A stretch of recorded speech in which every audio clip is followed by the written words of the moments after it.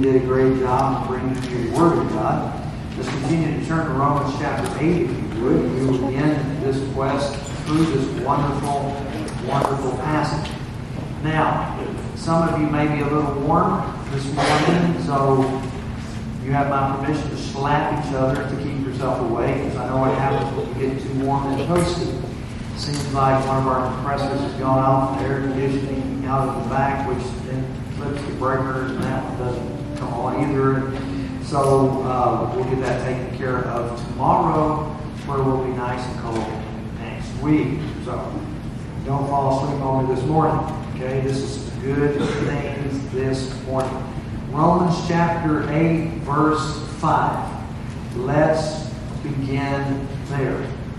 Romans chapter 8, verse 5. It says, "For those who live according to the flesh set their minds on the things of the flesh, but those who live according to the Spirit set their minds on the things of the Spirit. For to set the mind on the flesh is death, but to set the mind on the Spirit is life and peace.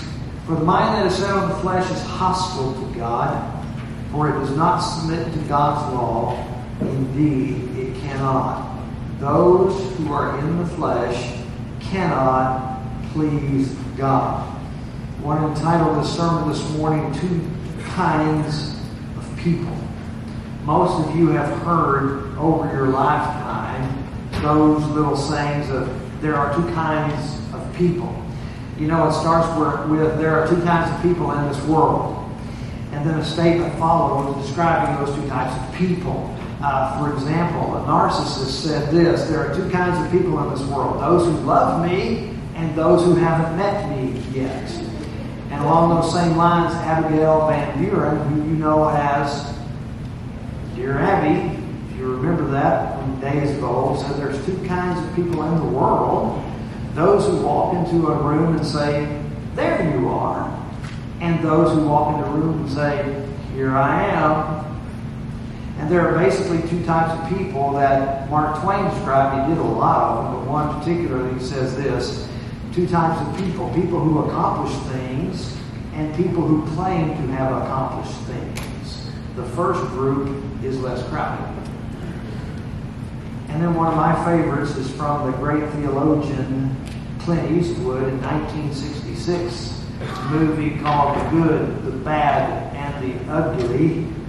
He says there are two kinds of people in the world: those with loaded guns and those who dig. You dig. I kind of like that one. Y'all get that in a minute. So, in this way, in this passage this morning, we're going to look and understand that Paul gives us designations of two different kinds of people. And so what we see in verse 5 is a statement of those two designations. First it says, "For those who live according to the flesh set their mind on things of the flesh. Those who live according to the Spirit set their minds on things of the Spirit." So what we have in biblical categories are two different kinds of people. That is it. Those who are born of the flesh and those who are born of the Spirit. Those who are born once and those who are born twice, or as we call it, born again. And Jesus even made this distinction when he talked to Nicodemus. Chapter 3. Jesus says, "Truly, truly, I say unto you, unless one is born again, he cannot see the kingdom of God." And Nicodemus said, how can a man be born when he's old? Can he enter a second time into his mother's womb and be born? Jesus said, "Truly, truly, I say to you, unless one is born of water and the Spirit, he cannot enter the kingdom of God. That which is born of the flesh is flesh. That which is born of the Spirit is spirit." So what we have to understand is this: there's two classes of people designated in the Scripture: those born once, those born twice, those who are born again. So that's how God sees them. He sees them as saved. He sees them as the lost.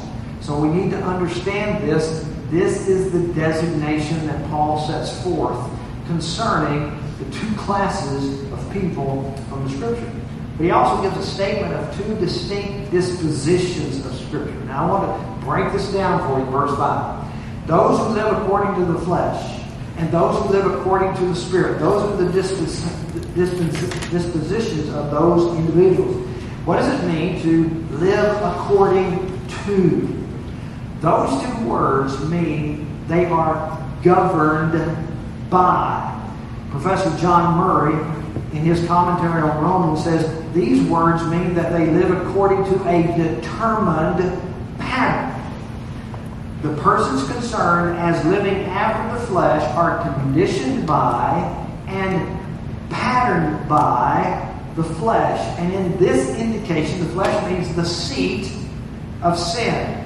They are governed by sin. They are under its dominion. That's what Paul is saying in the whole first 7 chapters of Romans, that those who are living according to the flesh are under the law.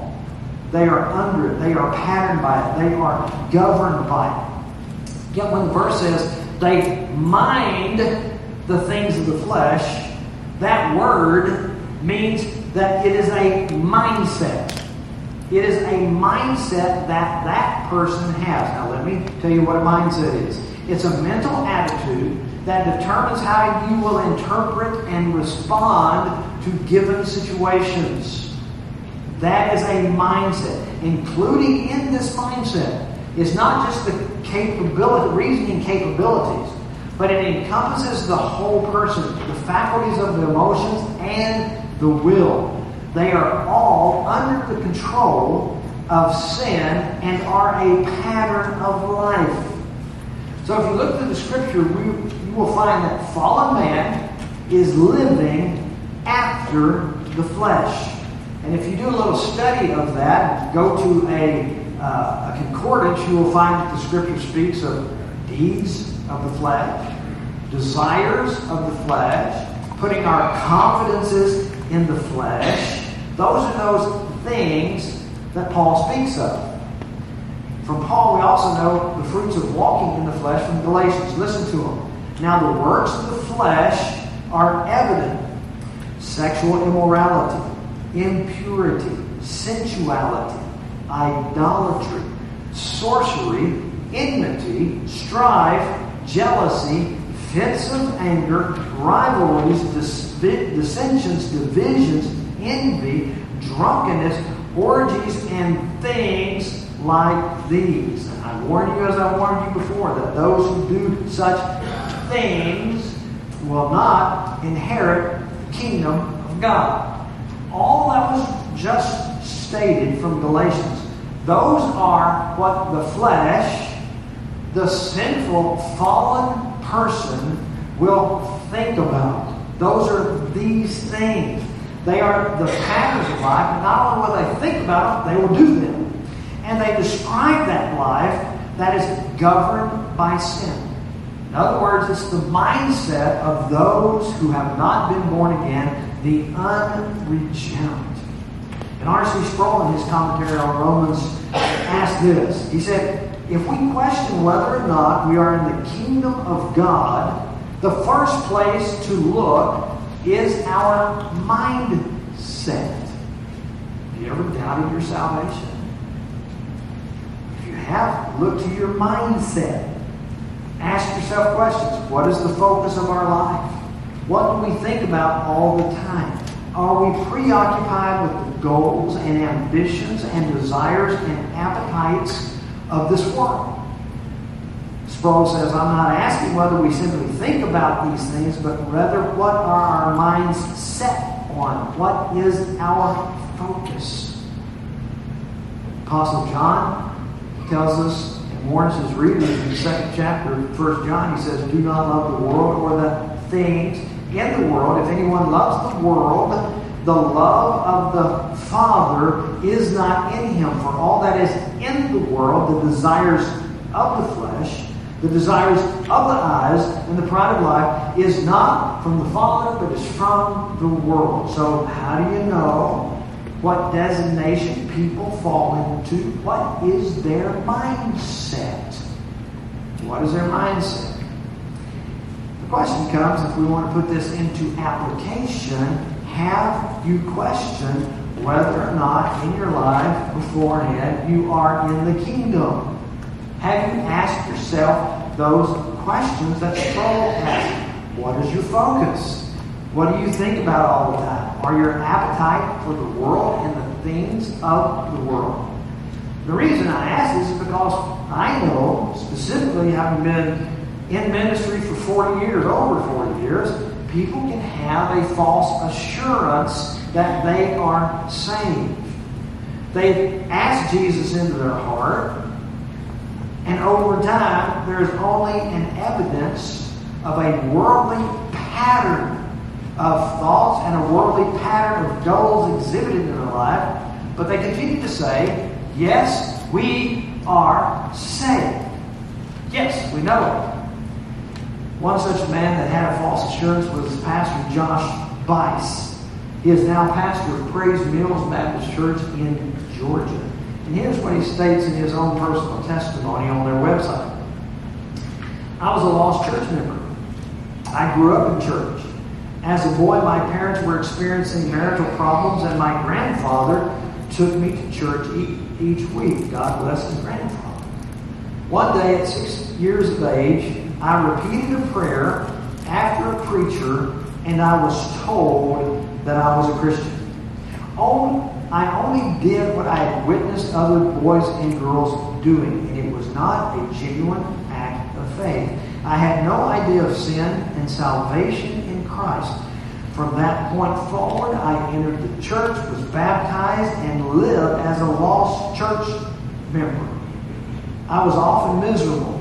I was in perpetual fight with my flesh about what I truly wanted and what I knew I had to do in order to please the Father. It was not until I was 25 years old that the Lord saved me. And at the time the Lord saved me, I was teaching a Sunday school class in our church. Totally fooled into believing that I was right with God because of what I did when I was a young boy. My faith was more connected with the fact that I had prayed a prayer rather than Jesus suffering in my place. Folks, I have a friend who was in music ministry and serving on the same church staff I was serving on. Only to realize that once he left that church and went to serve as another church and listening and sitting under gospel being preached by a godly pastor, he realized, I'm leading church, but I am not saved. I'm leading worship, but I am not saved. And in his 30s and in the ministry, he came to know the Lord Jesus Christ. Isn't it good that your ministers are saved? I would think so. I would think so. But how many cities across the country, by the way, Billy Graham, before he died, said that he predicted that 85% of the people in America that sit in American churches are lost.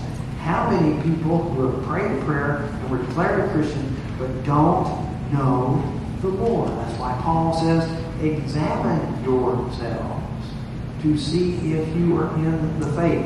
Ask those hard questions of yourself. But in this passage, we're also told of another mindset, though. It's the mindset of the saved person. We just described the mindset of the lost person. The mindset of the saved person, they are governed by the Spirit of God. And therefore, if they are saved, their mindset is where their passions, desires, affections, and purpose, they're controlled by the Spirit of God. Again, Paul tells us in Galatians chapter 5, the difference of one controlled by the Spirit. Listen to what it says.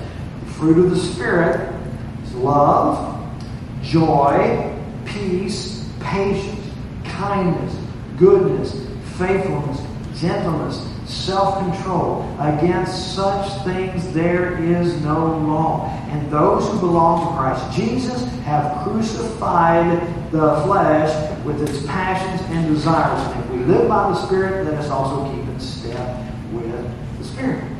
So if you have the Spirit of God living in you, you will determine and purpose to live for God, because that's the purpose of the Spirit. that He is going to grow you in sanctification. You will love what God loves. You will desire what God desires. Your mind, your will, your emotions will be characterized by the things of the Spirit. And now as we look at verse 6, Paul tells us that the one who is in the flesh has a disposition of death, whereas the one in the Spirit has life and peace. If you look at that deathly disposition, think about this. What does that mean? It means that they're dead in trespasses and sin. They have no life in them, no spiritual life. There's nothing but separation from God that results in eternal death. But if you look at the spiritual disposition of it, what it says, they have life, first of all. One born of the Spirit will receive everlasting life. The Spirit of God has given them life and has given them revelation of God, knowledge of God, and the knowledge of Jesus Christ. It's what Jesus prayed in His high priestly prayer in John 17, verse 3. He says, "This is eternal life, that they know you, the only true God, and Jesus Christ, who you have sent." Eternal life, you know God. This is your disposition. You have life, but you also have peace. This is tranquility in your heart, knowing there's, what Brother Philip preached on last week, there's now no condemnation for those who are in Christ Jesus. We have the peace of God.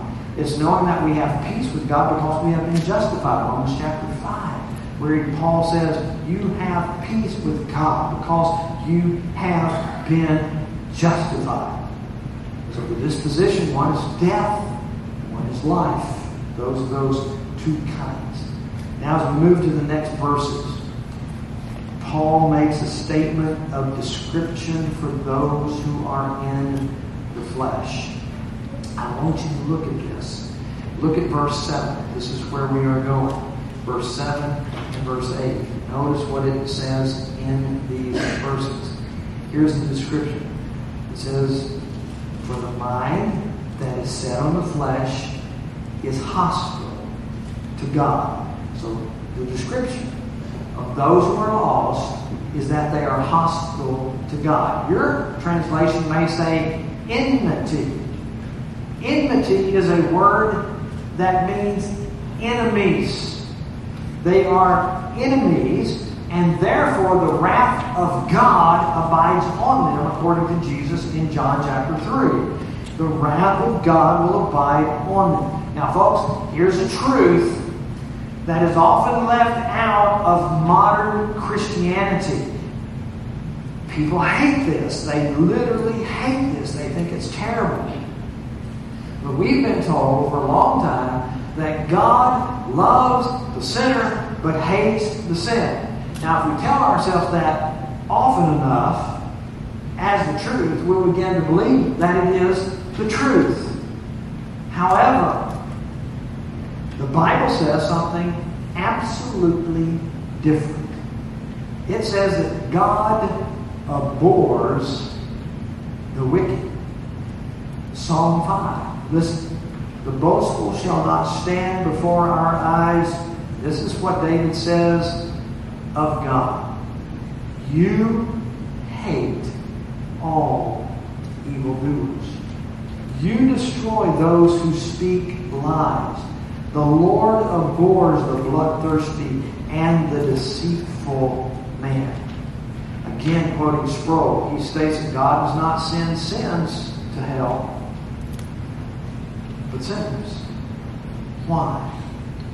They hate it. They reject it. Jesus says that they stand condemned because they would not believe in the name of the only Son of God. And so when we look at this and understand it, here is we have hostility towards God, enemies of God. That is what those who walk after the flesh are. They are enemies of God. Not only that, they are described as not submitting to God's laws. In other words, they have no desire for anyone to rule over them. Why? Because God's law reveals His holy character and nature, and they want nothing to do with holiness and righteousness. They flee from holiness and righteousness because they have a righteousness of their own, albeit a righteousness that the Bible describes in Isaiah as what? Filthy rags. Filthy rags. But they want to have their own law. In fact, it says in the next part of the verse, they cannot submit to God's law. Listen to what it says. Verse 7, the mind is set on the flesh, hostile to God, for it does not submit to God's law. Indeed, it cannot. Now understand this. Why can't they? It's because they don't have the moral ability to do it. That is why. Why? They're dead in their sins. They have a bias towards evil and sin. They willingly and by nature turn towards sin.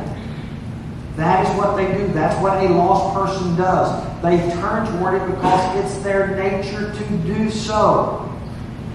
Loraine Bettner, in his marvelous book called The Reformed Doctrine of Predestination, says this: the inability under which the lost person labors is not an inability to exercise volition or exercise their will. It's the inability to be willing to exercise holy volitions. In other words, if they are dead, they cannot seek after God. That's why Paul in Romans 3 says, there's no one that's good, no, not one. No one seeks God, no one understands. Why don't they seek God? Because they don't have a disposition to seek after holy things. That's the point. It's been amazing to me over the years that we've evolved in churches to where we went through the age of the 90s and the early 2000s setting up churches for seekers, a category of people that the Bible says does not exist.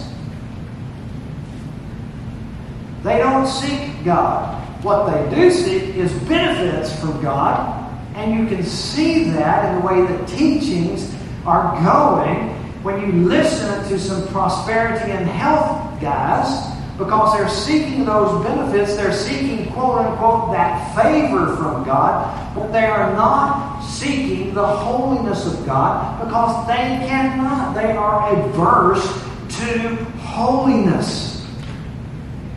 Bettner goes on and says, fallen man is so morally blind that he uniformly prefers and chooses evil instead of good, as do the fallen angels or demons.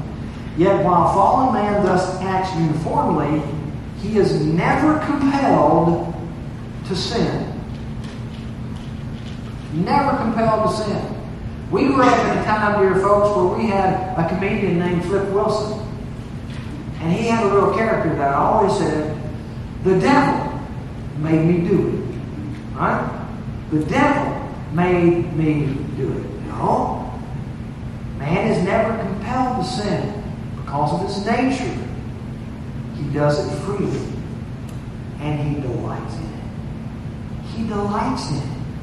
Jesus tells us about this delight in sin when he said in John 3:19-20, listen to this, and this is the judgment, light has come into the world, and people loved, embraced, desired darkness rather than the light, because their works were evil.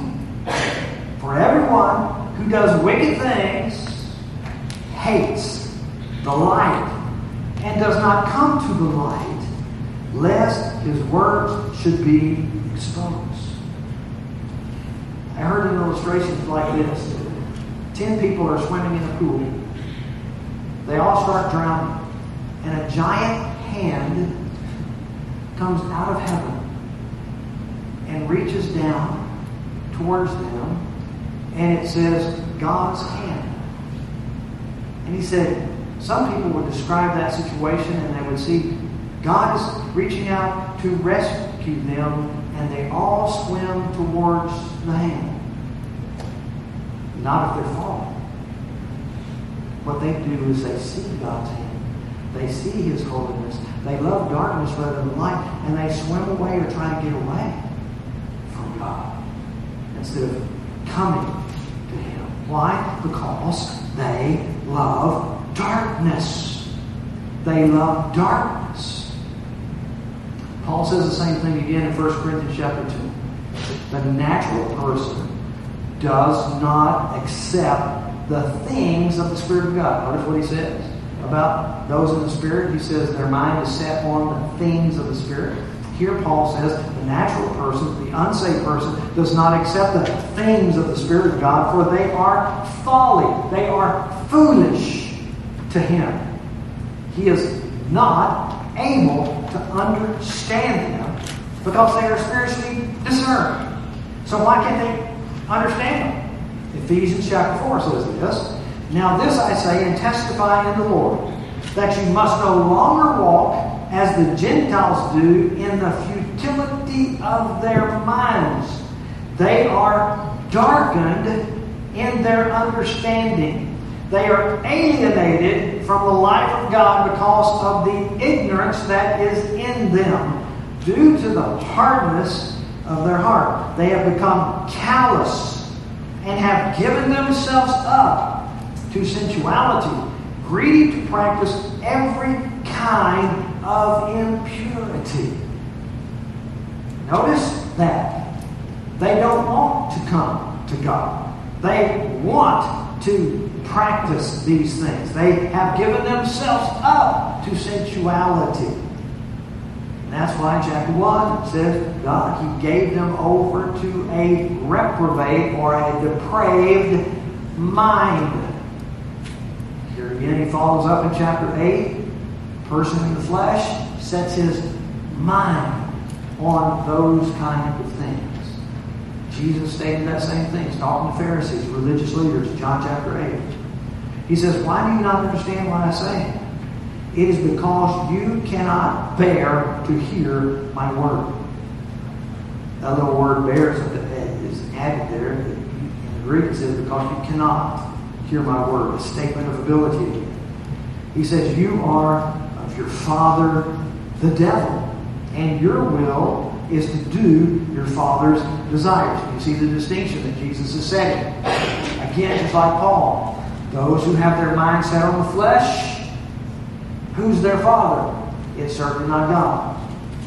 Who is their father? It's the devil. It says your will is to do your father's desire. He was a murderer from the beginning and does not stand in the truth because there's no truth in him. When he lies, he speaks out of his own character, for he is a liar and father of lies. But because I tell you the truth, you do not believe me. Which one of you convicts me of sin? If I tell the truth, why do you not believe me? Whoever is of God hears the words of God.